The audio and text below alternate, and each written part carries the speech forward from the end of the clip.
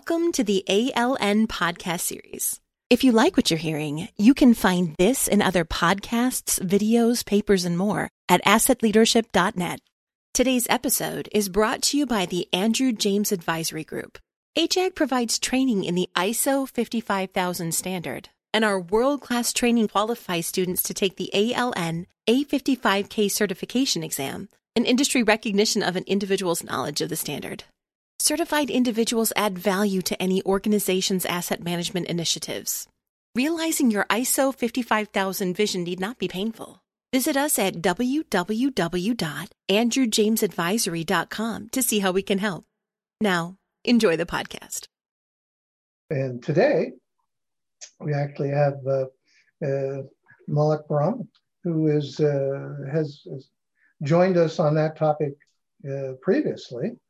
So that's perhaps we'll revisit that a little bit. But I have to say, I was especially pleased when I made connection with Malik because he works for Fairfax County, and I live in Fairfax County. And I have, at a couple times in the past, tried to figure out who is doing asset management for the county I live in. And it's a big county and one of the wealthiest counties in the country. And we should be doing asset management. And it turns out we are. So welcome, Malik. It's great to have you join ALN Thursday at 4 today. Thank you, Jim. It's great to be here. Yes, I do work for Fairfax County Park Authority, and I am their asset manager. It is always a pleasure to be here with you guys, and there's always good discussion and good conversation. So thank you for having me. Yeah. We've become, Malik and I have occasional chats that we get into some really interesting stuff. Yes, indeed, we do. Indeed. So we usually start with an origin story. So how'd you get into asset management? And how'd that lead you here today? So actually, I went to school to become a civil engineer. So my training is a civil engineer with focus in structures, foundations, and construction. And when I came out of school, I was designing residential subdivisions and commercial developments. And over the years, I ended up working in every different part of the asset life cycle, from design to construction, to managing construction, to construction closeout, commissioning and turning over to operation folks or owner operator, and did work with the different departments of transportation, doing bridge inspection. For a number of years, did that, which is the condition assessment part of the asset management, and also ancillary highway structures. And finally, after a while, I decided to join Fairfax County, and then I was the owner's representative, part of the asset life cycle. After which I was working for Public Works, and now I was basically the operation part of the asset life cycle, and we had assets that builders would build and turn over to us, and it was storm conveyance systems, and my branch was responsible for condition assessment, monitoring, and CCTVing, and all of that. And eventually my journey landed me at the Park Authority, where they were looking for an asset manager to oversee the asset management program with a total cost of ownership perspective in mind. So you could say I've done up until about a few years ago, I was focusing on different pieces at a time, and it all fell together to look at the holistic point of view of, okay, not just construction, not just design, not just operation, but let's zoom out and kind of look at the big picture. Yeah, I have a favorite old teaching story that I think of often is. A short version of it is someone that just through their life experience, in ancient times, it was said in, but picked up all these individual skills, just through the randomness of life. And in the end, it turned out that they took all their individual skills and figured out how to make portable tents big enough for an army. Wow. and became a favorite of the emperor or whatever. But just an example of you never know where it's going to go, or at least I never knew where it was going to go. But. No, and there are times that you're crawling through a 300 linear foot of culvert that's half sedimented, wondering your life choices, but it's nice that, like you said, after time passes by and you kind of step back and you look at how all these different puzzle pieces fit together. And what I really enjoy about asset management is you have the ability to focus on different the diversity of the portfolio that I'm dealing with right now. One day I could be working with folks who are focusing on historic buildings, and what does that mean? What does that to asset management? From an asset management point of view, there's no life expectancy for a historic building; it's infinity. So, we're supposed to maintain it into perpetuity. Or you could have a conversation with someone who is maintaining equipment and how do we do condition assessment on movable assets and equipment. So it's always interesting. It's always dynamic, and it kind of allows you to be challenged and flex those parts of your background, which are technical, but at the same time, figure out how to work with the different moving parts and learn from people and teach people. So that's another enjoyable part of the asset management life that I like. Yeah, well, that's a big part of what the ALM is about. It's just it's great just to have people from different backgrounds and sectors and environments.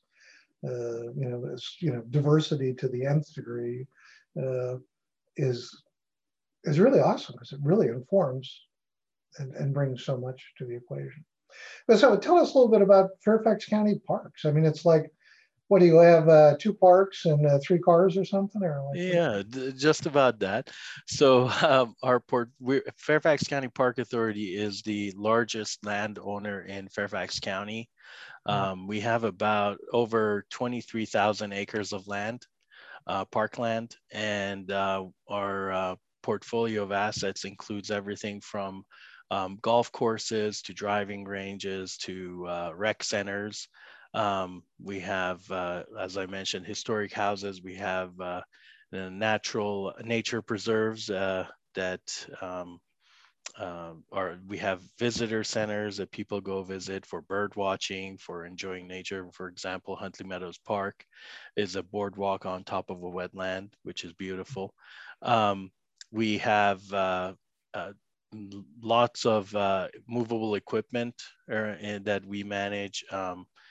Anything from gators to mowers to backhoes or dump trucks, and also a large number of horizontal and linear assets. So horizontal assets like hundreds of athletic fields, baseball diamonds, synthetic turf fields, playgrounds for different ages. It's a fairly long list of things that we manage and run. Wow. We have over 400 parks. Wow. That's awesome. Yeah, I live near Meadowlark Gardens, which is a botanical garden that's maintained by the county and by citizens volunteering time to do work there. And that's an amazing place. Really nice. Yeah. So what are some challenges being in that position and with that diverse set of assets? I think that the biggest challenge is always change. Is any anytime you're introducing change into a system, there are going to be a group of people who are ready for it and embrace it. And there's going to be a group of people that um, have gotten efficient doing things the way they were doing, and they don't want to disrupt that. And also balancing that with the direction of the agency. So the Park Authority has a strategic plan, 5-year strategic plan, which we align our programs with that. Asset management program is no exception. And we have items on the strategic plan, and trying to align the asset management program to achieve the goals set out in the strategic plan, while at the same time making sure that the operations folks have what they need to continue operating, and at the same time modernizing and revamping the program and ultimately the tools that are used to basically capture the work that people do. And, asset management, my title is an asset manager, but the real asset managers are people who are operating the equipment, and they're maintaining it, and they're doing condition assessment, and it's capturing that work and making sure that we can leverage that data to make data-driven business decisions as to how to move forward. Should we repair it another time, or should we replace it? Or do we even want to continue owning this type of assets? Maybe we want to rent it from now on because we don't have a lot of usage. Balancing the usage across the organization. And there's always going to be a perception at times where change makes some people feel like they're no longer in control of their own destiny, when in actuality, what we're trying to work through is encourage and create a environment to foster collaboration. So each part of the asset life cycle is kind of handled by a different group of people, whether it's finance or purchasing or planning or construction, to the operational folks to really keep our assets up and going. And big thank you to them. To when the time comes to retire the asset. So it's really getting all of these different players to have a forum to capture all of this data so that we can make better decisions, better and more informed decisions based on more data. That's an awesome description of what an asset management system should do.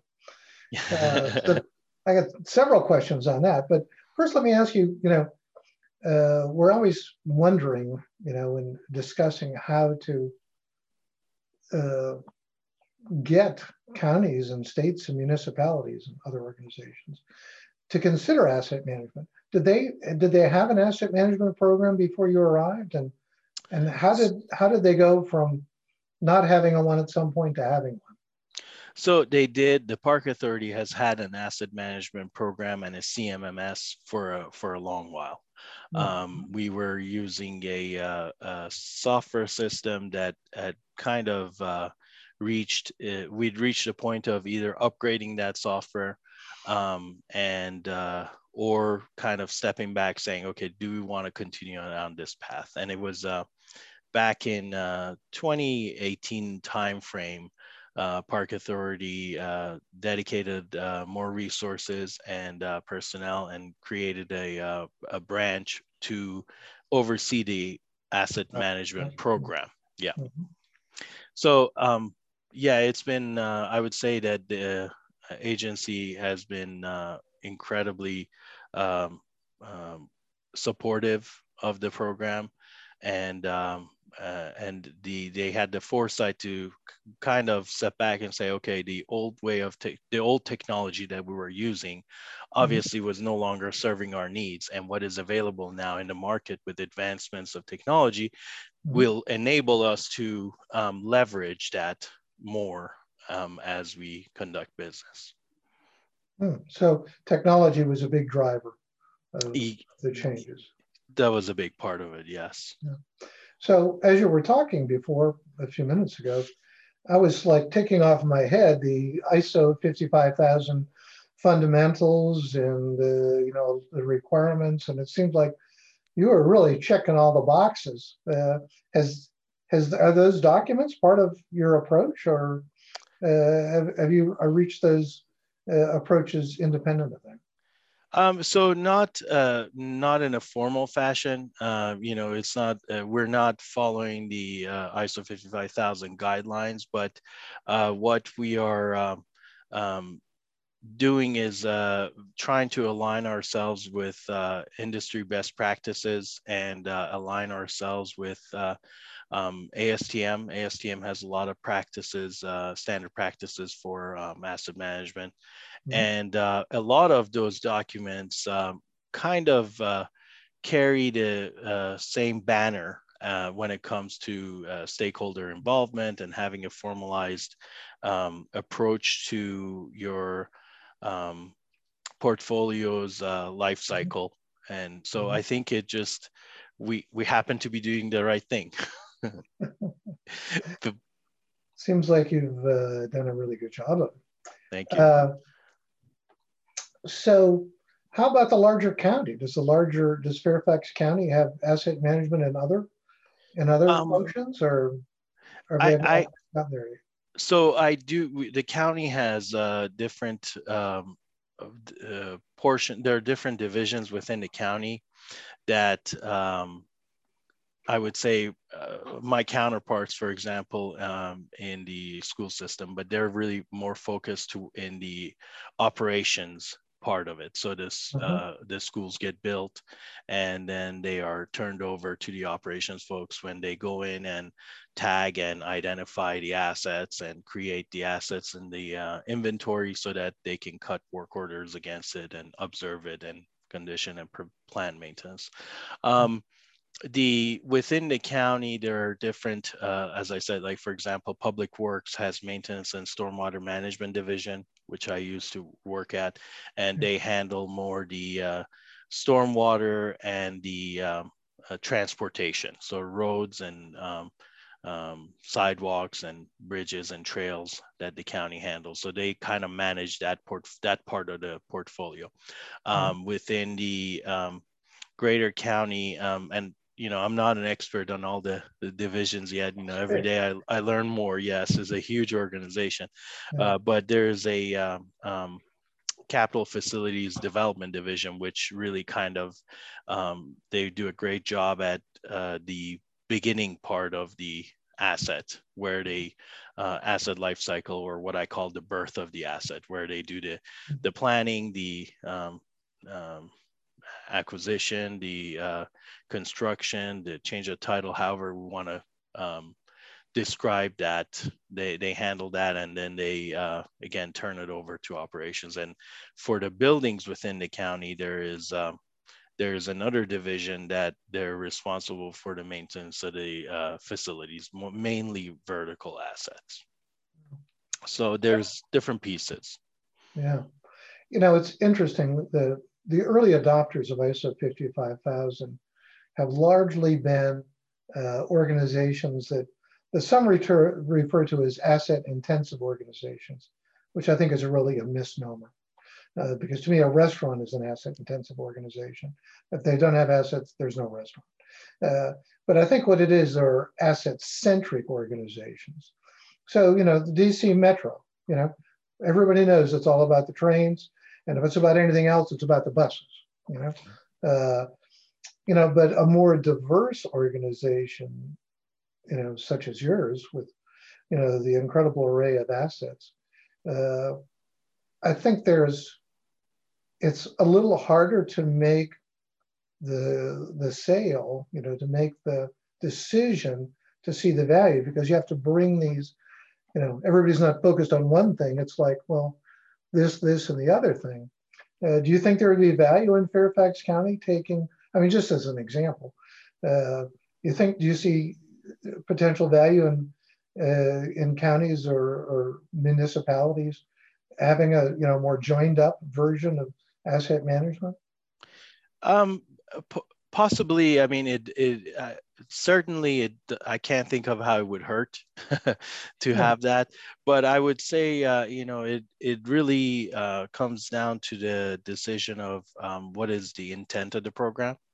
Mhm. If you're, for example, for us, the intent of the program is capturing the total cost of ownership, and for that to happen, we Mhm. needed to have a program that encompassed the entire asset life cycle: the birth, the use, and disposal, or the acquisition, use, disposition. So in our case, it made a great sense to, okay, let's have a program that is coordinating with all the different pieces, and we're all marching to the same tune, with the end goal being capturing the cost. I think that in our case, it has definitely highlighted some areas that we can take advantage of and do things even more efficiently than we're doing it right now. Yeah. Is a big topic, and as we're starting to work on the revision to ISO 55000 documents, and it brings us back to a discussion of value and how to realize value. My own personal view is a little different than others I've heard. Is I think value is only, you can develop value potential as an organization, but the value is realized by stakeholders. And I think the county is a great example. It's great to have a park, but until somebody walks into the park, what is the value of the park? If it's not used, and there could be negative versions too. If you're next to the landfill might have negative value to you. Is that kind of stakeholder outcome? Is that part of your system, or is that something you have metrics for or try to build in? So the Park Authority, we have a planning and development division, and within that, our planning group, they do a great job every so many years. They do a needs assessment, which really gauges what does the county need in terms of parks and recreation, and what direction should we head, and where are the opportunities and that we can leverage. So I think in the next few years, probably that's going to be something that we'll revisit. And again, like I said, it's a cyclical process, and we're coming up to the next round of that cycle where we get input on, we need more parks, or we need more soccer play fields, or we need more baseball diamonds, or whatever the need is, or we want to have more trail system. I mean, that our trail system, we get a lot of positive feedback from the county residents about the value it adds to their lives. But like something that you said about being adjacent to a facility, sometimes some of these facilities, you don't have to be an active participant to reap the benefits. For example, having green space, you can be a passive participant by just living nearby, but you're still reaping the benefits of the open space and forested area. Yeah. So actually was had a little involvement in a Fairfax County Park issue. I think a few years ago where I live, I'm surrounded by an organic vegetable farm, Potomac vegetable farm. My neighbor is the farm. And one of the people another young farmer that was working with her, there was some land donated to the county, and there was a debate on what they were going to do with the land. And one of the options was to turn it into an urban farm, or at least part of it. Right. And another option was to build a soccer field. Which is like, how do you compare that? But it takes me to, it maybe brings in what we were discussing about equity on Tuesday with Governor O'Malley is, how do you weigh that?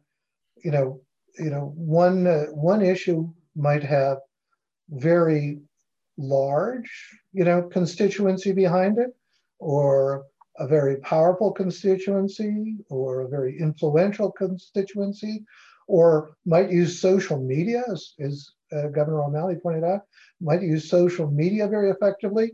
And another constituency that really should be considered might not be, have the advantage on any of those. And that how that decision gets made is a really interesting and to a large extent, asset management decision.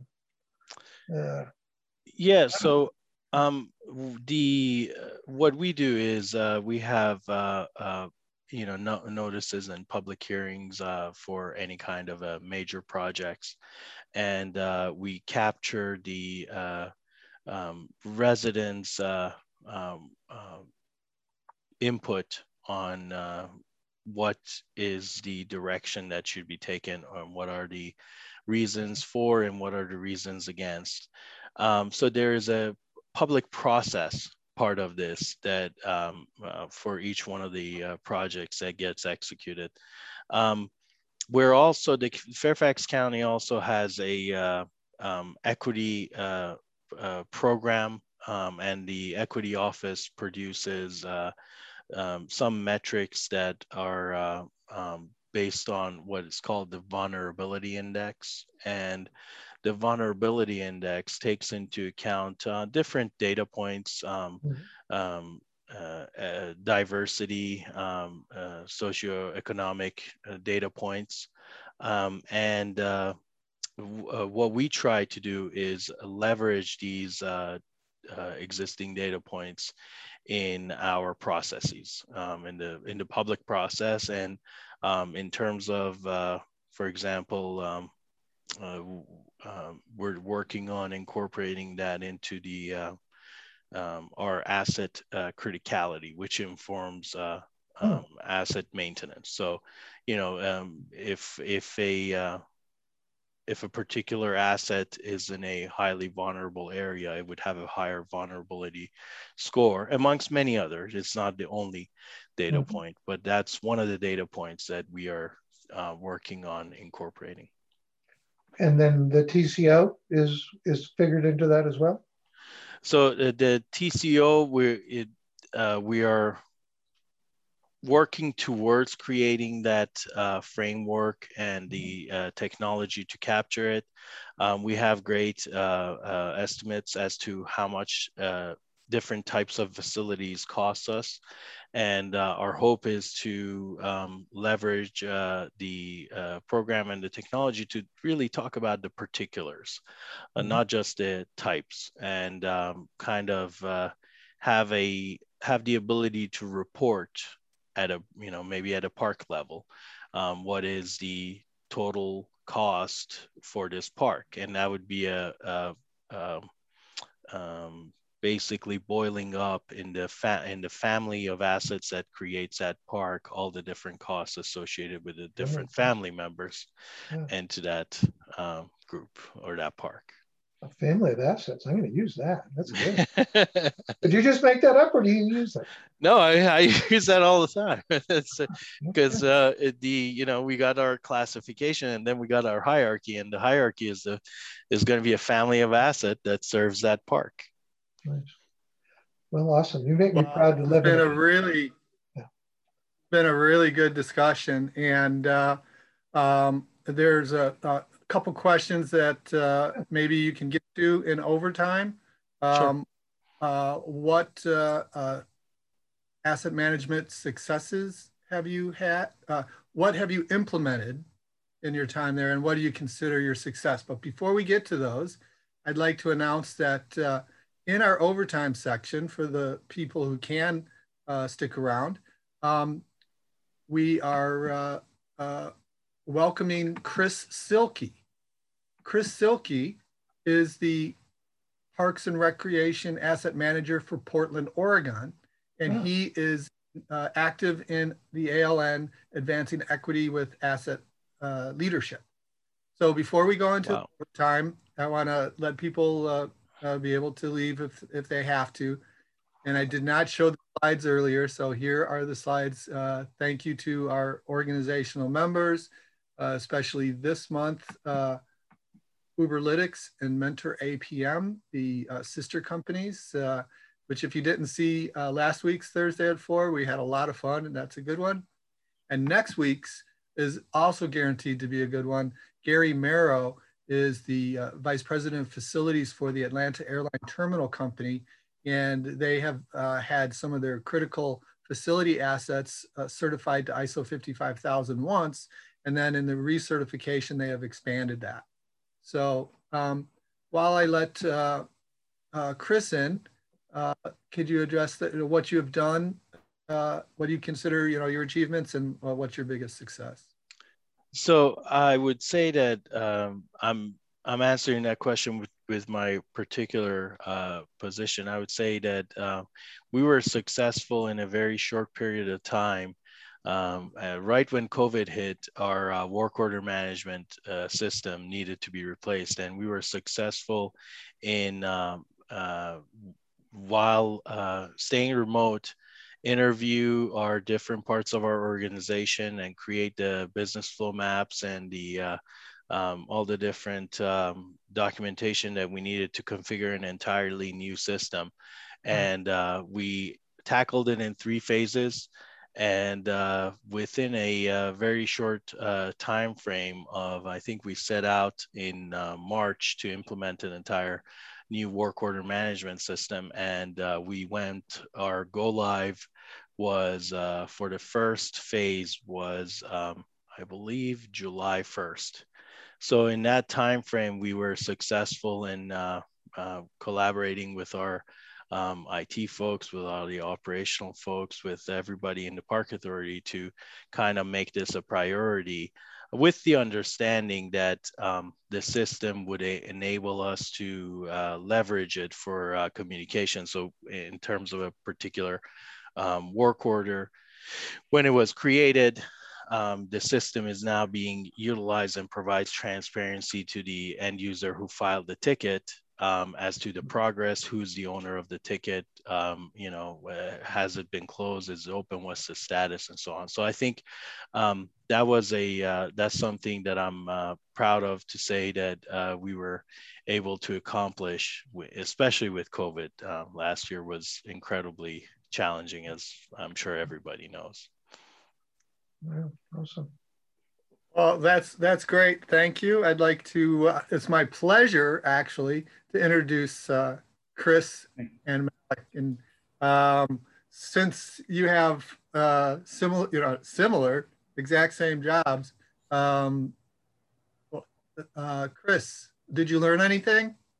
Yeah, that was fascinating. And Malik, that's a tremendous accomplishment, switching over or implementing a new work order system and such a complex system that has vertical, horizontal, linear, natural built assets is phenomenal. And I know we're actually contemplating changing systems in the near future. And by in the near future, I mean probably a couple of years. And it's going to be a couple year effort to make that happen. So yeah, that's great. So one thing that's really interesting to me is I've actually been searching out other asset managers in the Parks and Rec industry, and they're actually, yeah, exactly. Maybe this is the two of us, right? Right. There's not a lot, and it's interesting. There's no real standards for the industry in the US. So I've looked to Australian, New Zealand standards, and yeah, so I hope that it's a movement that just gains momentum within the Parks and Rec industry as a whole. So I agree. I think that, and I have, and Jim can talk to this more than I can, but Australia is a great source of asset management guidelines and documentation. But I think one thing that really we're hoping to leverage is adopting a classification system. And we're adopting OmniClass. So I don't know if you guys have considered using it, but we've adopted OmniClass because of the flexibility it provides. So it's not just Uniformat or AIA, but it also gives you the flexibility to have, because being a park authority, it's almost like being a small state, because you have roads, you have open land, you have nature, you have natural resources, you have all these operational facilities that are going on. So it's very complex. Right. And I was also excited to hear the use of the Fairfax County Vulnerability Index. We use something similar, and we include youth because it pertains directly to our mission. So as an additional indicator. And, you know, one time we actually did track it, that there was an issue, a safety issue with some types of playground equipment. And so we had to quickly close things and remove things and move through the system rather rapidly. So that meant people were without beloved playground equipment for a period of time. Yeah. And we tracked the phone calls and the emails that we got in response to that. Yeah. And of course, you know, as you can expect, the more connected, politically connected or wealthier neighborhoods actually did advocate for their system. And we used that indicator of vulnerability to prioritize the actual work. And what was interesting when we followed that indicator, went straight to that one, looked at the log, there were no calls. There wasn't a single call from that neighborhood. And I think it just kind of was like, wow, you know, people who need these assets need the infrastructure the most, and they're not advocating it. So that just kind of reinforced the point that you really have to be proactive and intentional with where the investments are made, and not just, you know, follow the advocacy. You're exactly correct. Yeah. And the advocacy is important. You know, we have a lot of friends of the park where we are, which they contribute just an immense amount to the park system. We have a park foundation that contributes to the park system an immense amount as well, and our volunteers are just fantastic. Thank you to all of them. But there is I don't think that we could exist without the advocacy, but I do agree with you that it is important to consider those factors that define criticality. So in your scenario, in your particular case that you described, you know, criticality of that asset was defined by how many phone calls or emails you got about it. So, you know, that's a really good way of measuring it, a metric of getting the kind of the feel for what's out there, what's the need. Well, and we have a question. Well, and just let me make a clarification quickly that we didn't follow the phone calls. Oh, okay. We followed the vulnerability metric. Okay, gotcha. And it was interesting that when we followed that, we looked, had there been any phone calls from that neighborhood, and there were not. Oh, so wow. It reinforced the need to actually use some proactive approach. So I'm sorry, there was a question, Mike. No, thank you for making that clarification. Thank you. Chris. Yeah.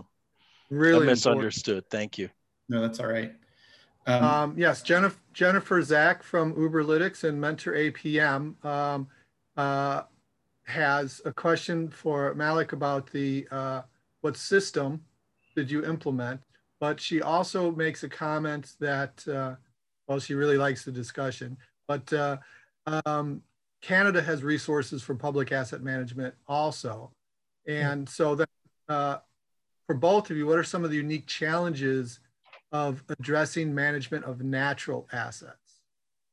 But first, if you can talk about the software program. Yeah, so we are actually implemented an occurrence of an existing system that we had, which is it's a SolarWinds product, but we configured it to manage our work order system and track the different work orders that we have.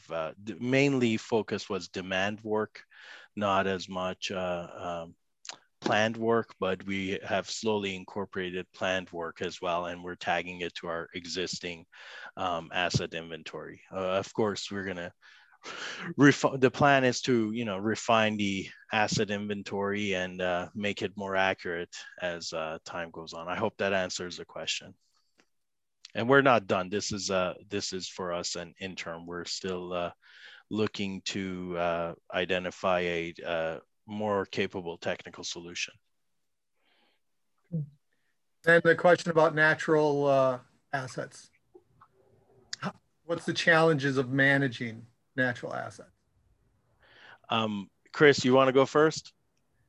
Yeah, sure. Yeah, it's a great question because it was one of the more unique challenges when I started here with Parks and Rec.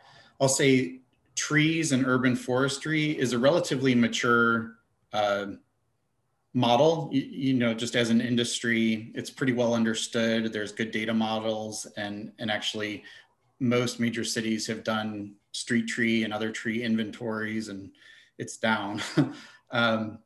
Natural areas, wetlands, forests, those types of assets, there's not a lot of standards out there. And in fact, we've started essentially trying to figure this out. And there was some there's a few things out there, but just to try to get comparability. So if I have $1 and I want to invest for maximum value, do I invest in open space park, irrigation, trails, or in the natural area? And so to get that kind of consistency, we do not have a condition assessment model or a function assessment model for that yet. So I'll leave it at that and just add that a lot of the value for a lot of these places is the access itself, but often that's built infrastructure. It's trails, it's trailheads, it's restrooms and things. So we do have models for that. It's the actual natural asset itself that lacks a model. And I know Chris has a hard stop in just a minute. So Chris, if you have to go, that's great. We'll take Malik's answer. And thank you for popping in. This really nice to meet you. Yeah, thanks, Chris. Yeah, let's touch base sometime, Malik. All right. Absolutely. I'll send an email to the both of you. Yes. Thank you. Thanks for connecting us. All right. Thank you. Thanks, Chris. Okay, so I would say that for natural resources, I agree with a lot of what Chris said. I think what the focus needs to be is creating that framework. So when we are discussing, let's say we're talking about reinvestment based on condition, if our trails are measured in a condition rating that's got, let's say A through I don't know, A, B, C, D, let's say 4, and let's say our HVAC system's got 5 rating system, and our natural resources got a 3-point rating system. So I think creating a framework that everything is at least measured in a 5 category gauge system, and leveraging those like Chris said, there are a lot of documentation about, for example, for wetlands and streams and what defines the health of a wetland and stream. And we have a natural resources branch, which with folks that's their expertise. So we would work with them to create those categories and walk them back to the 5, let's say, and so the entire portfolio, you can see it in a 5 rating category. It doesn't matter if it's a golf course or a wetland or a trail. Nice. All right, Mike, what do you think? We could go on forever. Yeah, we really can. I see that we can have a park and recreations asset leadership board, and I know which two people could be co-chairs. But Jim, do you have a closing question? I'll let you end it. Do I have a closing question? I don't think I do. I just want to say thank you, and makes me proud to live in Fairfax County, that you're taking all those things into consideration. I've had some interaction. I've lived here where I live for many years, but didn't really know much about, their local government. And I think, I've learned a lot about it, and I've learned a lot more about how it works today and how decisions are made internally, just beyond the asset management question. So thanks for what you do, and thanks for sharing with us today. Of course, thank you. It's great to be part of a county and an organization that is very thoughtful and has great leadership. Yeah, well, thank you so much. Thank you. This is what we're trying to do. Great example. So look forward to your involvement on an ongoing basis, we hope. Would be happy to. Thank you, everyone. Thanks again to our sponsors and to all the attendees who increased as the event went on. So that's good. It was great. Thank you, guys. Okay. Thanks, Bye, everyone. Bye-bye. Bye-bye.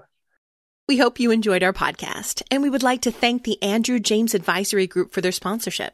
For more information about AJAG and their services, please visit www.andrewjamesadvisory.com or email info@andrewjamesadvisory.com. You can find this and other podcasts, videos, papers, and more at assetleadership.net.